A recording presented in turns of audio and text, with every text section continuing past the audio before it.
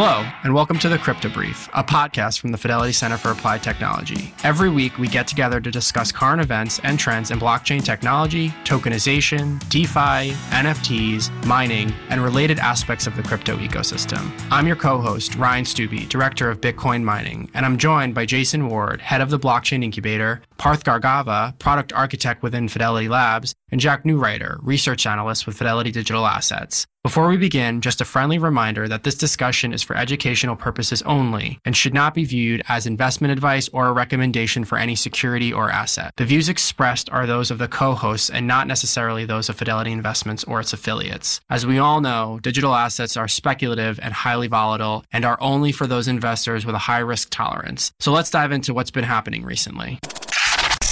Hey, morning. How are you guys? Hey. Hey, I'm doing well. It's good to be back. We've got all four hosts today. I was just about to say, it's been, I don't even know how many weeks. I think it's been almost a month since we had the whole band together here.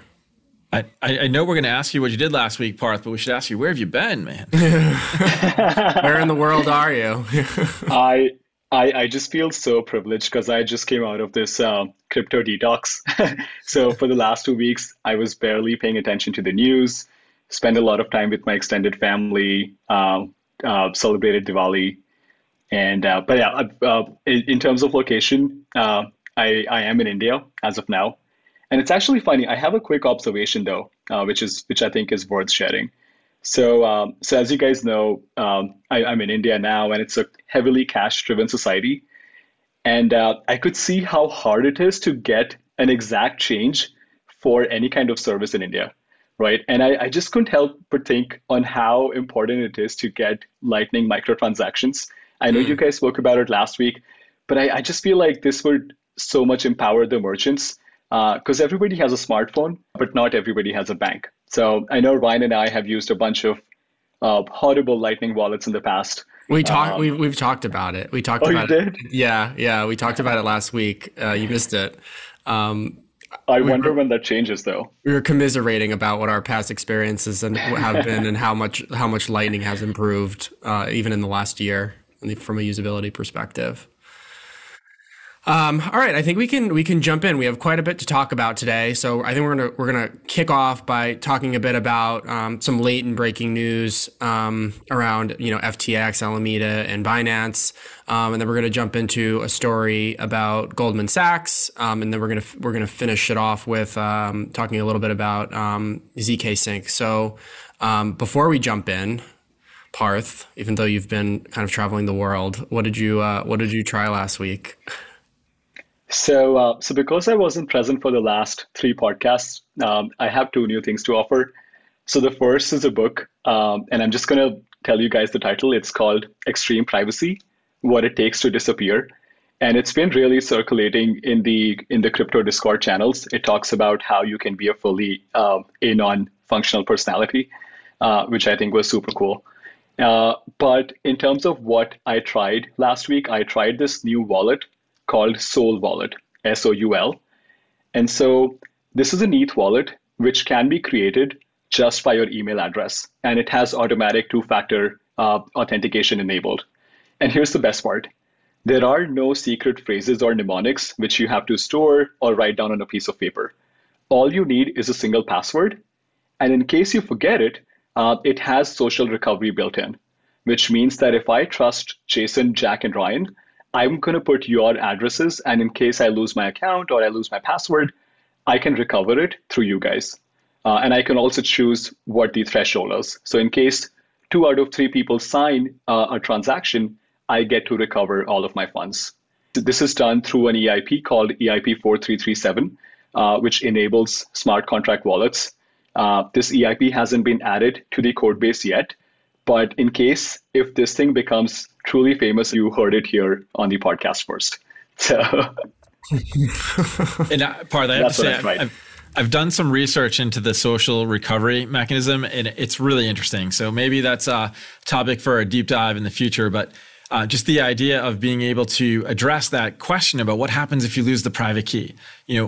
How do we get beyond the risks of being a bearer asset is something that I think a lot of people are contemplating, and it's a really interesting topic. So Glad to hear you may not have been diving in head first, but you were definitely hands to keyboard, so to speak. So, and Parth, just a question before we move on. So, how does the social recovery kind of differ from other other custody kind of structures, even in cases where you can have like a smart contract? Yeah, that's a really good question. So, because of EIP 4337, you have wallets that can also function as smart contracts. So imagine a wallet where, in case if you want 4 people to sign to that wallet, only then can you enable a transaction. And that's typically really different from a multi-sig wallet in Bitcoin, which you may have heard about, or an MPC wallet. And so EIP 4337 just came out. It's still not merged on the code base, so it's still being tested out. But there are some wild use cases. Just to give you a quick, I don't know if you guys have heard about IFTTT. So there was a really popular application called If This, Then That. It's on the App Store. And so the idea of IFTTT is it's about programming everything. So if the sun is setting, I can program in such a way that every time the sun sets, my lights should automatically be dimmed down. Or in case it's going to rain tomorrow, I should get a text message saying, hey, it's going to rain tomorrow, get your umbrella. So imagine doing all of those things, but on a wallet. That's what 4337 enables. I imagine like the applications are almost endless. Yeah, like the amount of estate customizability planning, that you can have there. Giving your lawyer a key just got easier. as well as like, the family members that you would pass your assets on to would make a ton of sense. Absolutely. Yeah. All right. So let's jump into the news. So Jack, I was doom scrolling on Twitter, like trying to understand what exactly is happening. And obviously there's like a lot of other news on Twitter right now. Can you just provide an overview of the FTX story and what we know as, more or less fact? I think this is obviously breaking news and there's still a lot that we don't know at this point. Yeah, it's just when crypto is starting to maybe get a little bit boring over the past week or two. Things had sort of quieted down. Bitcoin's, at historically very low levels of volatility. There's not a lot going on. And then, over the past week, this story has started to unravel and everyone's sort of talking about it. So I think we want to at least touch on it, but without, speculating or injecting opinion on things that we just simply don't know at the moment. So I'll just give like the overview of what's going on and maybe any current takeaways that we might have. And we'll definitely talk about it more as things develop.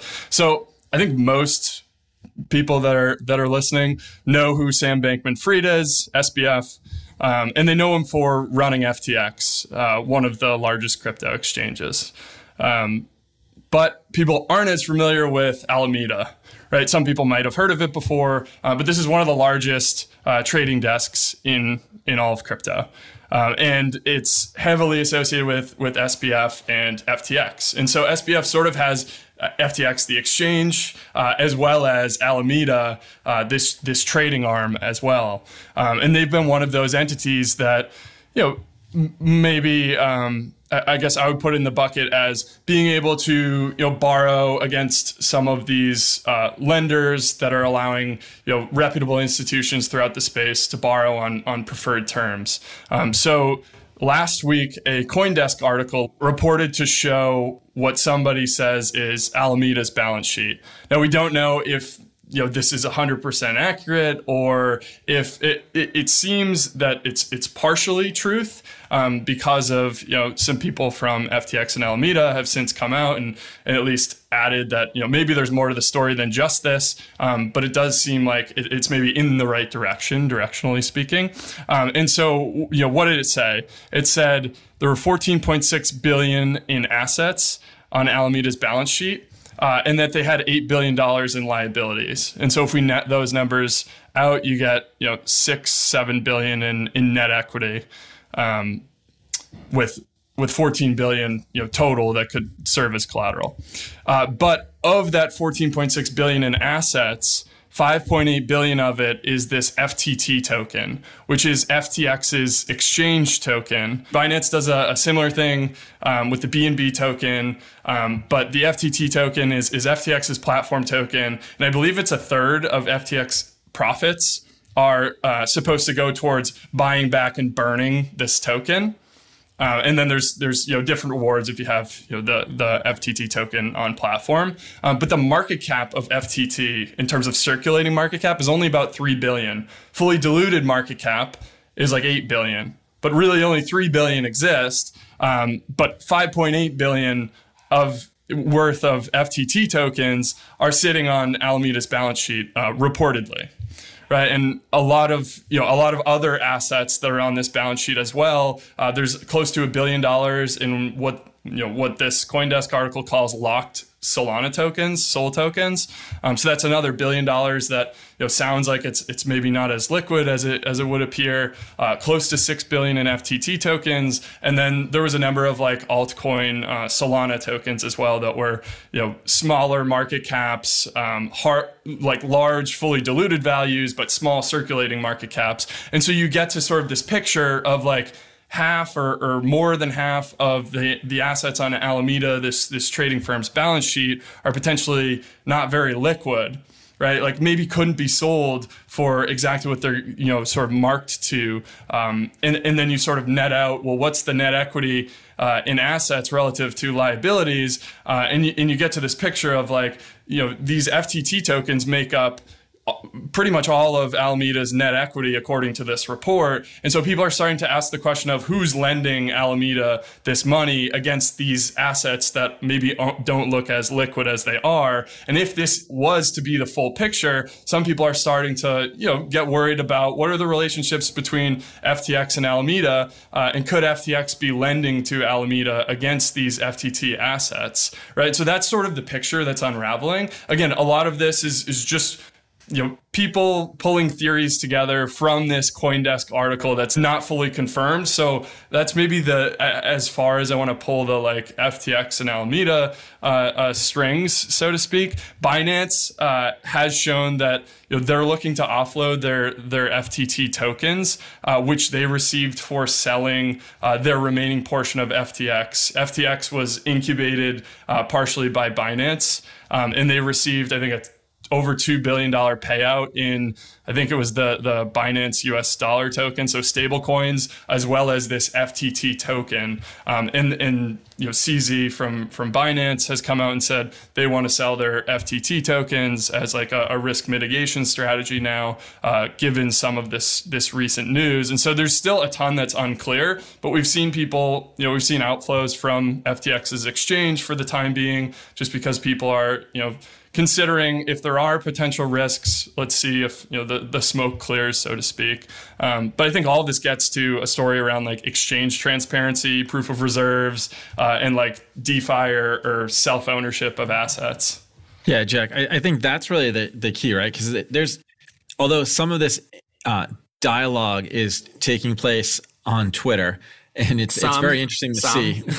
Yeah, who knows what's happening behind the scenes. It's a little more than some, yeah. There's a lot of information out there, but again, not verified. Some of it speculative. A lot of people chiming in. But when you do have this back and forth from these industry players, it is interesting that plays out in public. And really, what we're looking for as participants in this ecosystem is having the ability to verify information. So you could argue that this is one way to verify public statements, but to the ending point you made there, verifying the state of assets, proofs of reserves cryptographically is really what we want to see as an industry, whether it's on decentralized exchanges or centralized exchanges. But I think that as I've gone through the past several years of thinking about what do people really want, we say we want transparency. We absolutely do, but we also want liquidity, and we want verifiable trading activities, liquidity, proofs of reserves. And I think that with the current environment, this may end up being a good catalyst to try and advance all that transparency and verifiability. Yeah, if I remember correctly, I think Kraken is the only exchange which has a proof of reserves audit. And there is a lot of research going on proof of liabilities, proof of reserves. But before the last few months, there was really no traction from exchanges. And so I can really see now exchanges enabling proof of liabilities just because customers want that.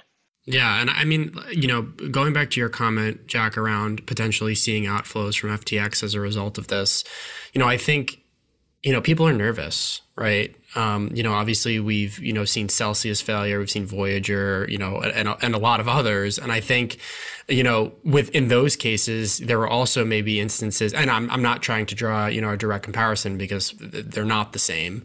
When we think about how people are kind of perceiving this news and digesting it and then taking action on it, it's not, I don't think, completely unreasonable to kind of draw a parallel between the two, right? To your point, there may be some smoke here. Whether there's an actual fire that's causing it, I think is TBD. But people are being cautious because we've seen some really notable failures recently, and I think it has people in the ecosystem on relatively high alert. Yeah, there's battle scars. Yeah, absolutely. In the not distant past either, right? And to your point, it felt like we were just kind of getting past all of that, and then this came out. So it'll be really interesting. Like when we think about lending use cases in particular, the proof of reserve, proof of collateral, all of that is critical. And it feels to me like, we've, a lot of the failures we've seen, and we've talked about this in detail, were because there was a lack of transparency, right, around what the actual state of the state was. And like the technology is meant to be verifiable and transparent. And what we've seen is a lot of very large kind of companies, build on top of it. And as a result of that, for better or for worse, you have less transparency, right? Jason, to your point, maybe it's time to, use this as a learning, this and others, recent events, to get back to, greater transparency in the ecosystem. All right, so let's move on. Let's talk a little bit about Goldman. So Goldman Sachs introduced a new crypto classification system called Tautonomy, and they're launching that in partnership with the index provider MSCI and crypto data firm, which many people know, Coinmetrics. And essentially, what they're looking to do is divide digital assets into different classes and sectors and subsectors, with the goal of making it, the industry and the ecosystem, a little bit easier to navigate from an investment standpoint. I think, we've obviously covered at great length in the past institutional adoption of crypto. I know we just had our institutional investor survey come out. I think all kind of indicators show that we are continuing to see an increase in adoption, certainly, or interest in investing in this asset class. And I think this is a really interesting kind of step on just to help people understand the nuances between some of these projects, right? Like I think, when you're just starting out, education is a, critical piece to thinking about, how you're going to invest, what your investment thesis will be, how you want to diversify within digital assets, because obviously, as we know, the projects are not created equally, even, amongst the mega cap, quote unquote, cryptos, right? The value propositions, as we've talked about, Bitcoin versus Ethereum, are starting to change, right? And they're in some cases materially different. And so I think it'll be interesting to see how this information or these kind of labels are used, in investing. And I think, risk management is another example. I'm curious kind of what your guys' thoughts are. Yeah, maybe I'll just jump in and tell you that I think the ability to segregate these tokens or these assets into categories that are more granular is going to be very helpful for people who are looking for a specific type of exposure. And if you think about, in some cases, you've got settlement layer tokens like Ethereum. Okay, we all know Ethereum has utility. It drives a lot of transaction processing, but not everybody knows what the other types of tokens are that run on top of that layer one blockchain may be intended to do. So I think the ability to sort of classify or put those things into sectors can help people have a better understanding of the nuance associated with different digital assets. Yeah, for me, when I saw this 23-page document, I just liked how they started off with really explaining the difference between a coin and a token, and then classifying meme coins, privacy coins, DeFi tokens. But honestly, I couldn't help but laugh at the fact that a formal report has the word meme coin and described at length. And crypto society has come to such a way that you have reports pushing out and explaining what meme coins are. But maybe I have a question for you, Jason, on this.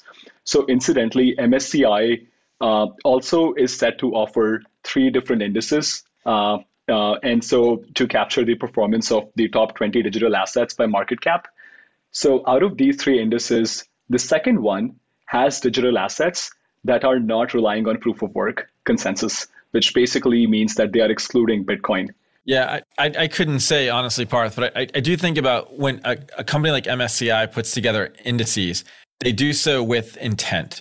So I would imagine that they're making a decision to exclude proof of work for one of these index benchmarks because they're looking for a specific set of exposure that excludes the proof of work chains. Gotcha. It'll be interesting to see if, and I don't know if it's necessarily these indices, but at some point you'll get products created off of a set of indices, and you'll start to see like, fund flows through products will be like meaningful and change the, like, I guess you would call it market structure of like crypto, and how money flows into these assets, because there aren't a ton of great like diversified products to get exposure to the direct tokens today.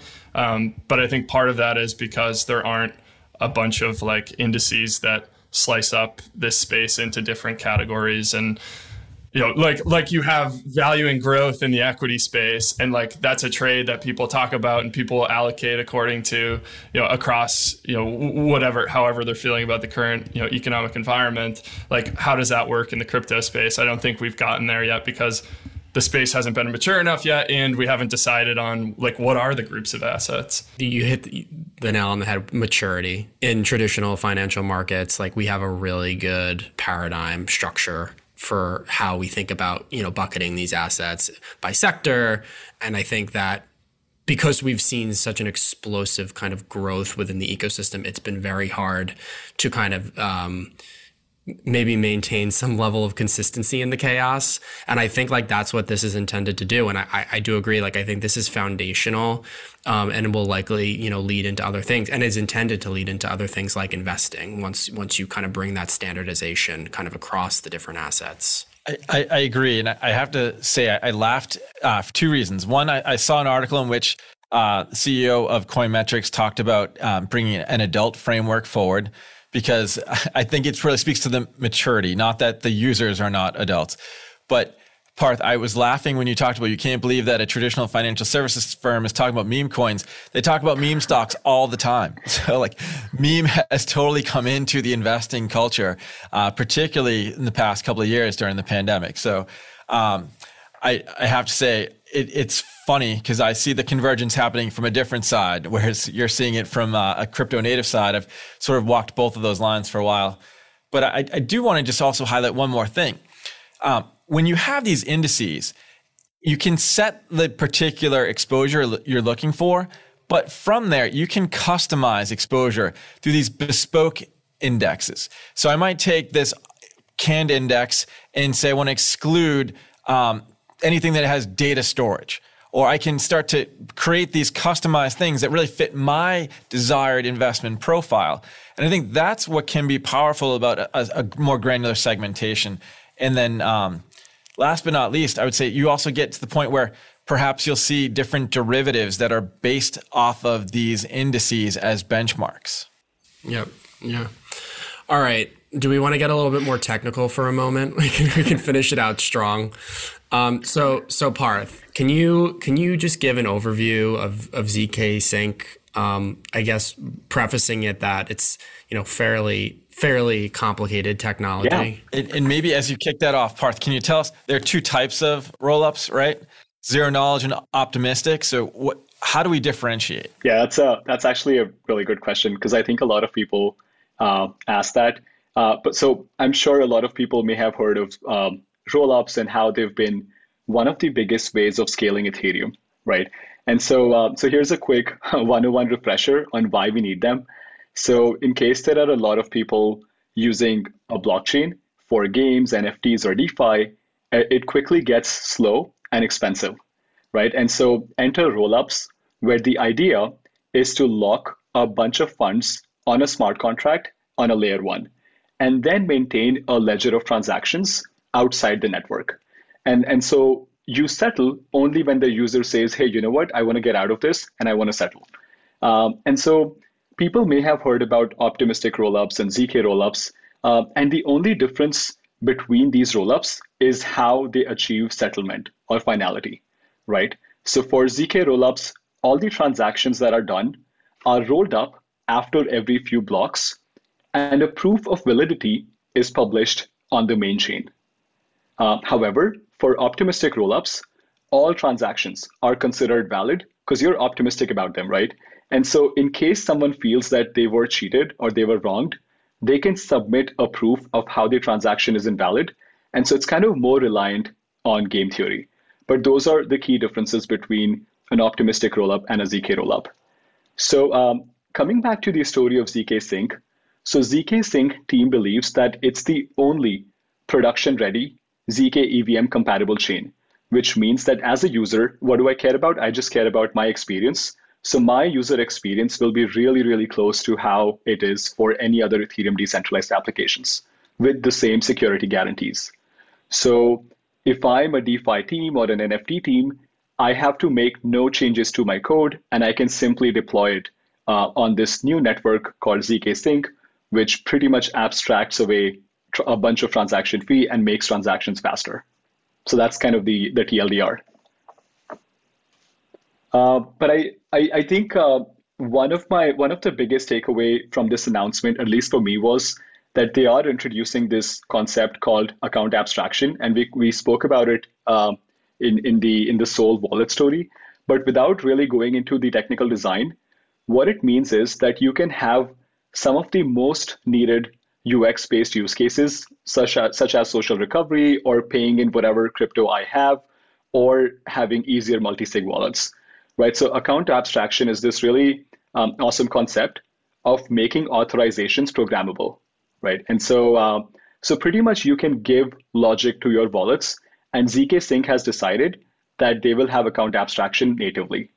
So just to give you a super quick example, if I want to use ZK Sync and I want to use 3 keys to authorize transactions, sure, I can do that. Or if I want to change my public-private key every 3 weeks or every week, I can do that. Or if I even want to go down to the really to the basics of changing signature schemes, I can do that as well. So I guess my point is that the possibilities are endless, and ZK Sync decided to get that in. So Parth, what's next for Ethereum scaling? What else are you watching? I think the next phase would be, so you have a bunch of these L2s. So you have ZK rollups, and ZK Sync is probably the only L2 which is EVM compatible. And then you have optimistic rollups like Arbitrum Optimism. I think the next would be cross communication between these L2s. And so that's something which I think I'm really excited about. And at a more protocol level, I'm also excited about sharding, which is another concept which I know could be a bonus episode.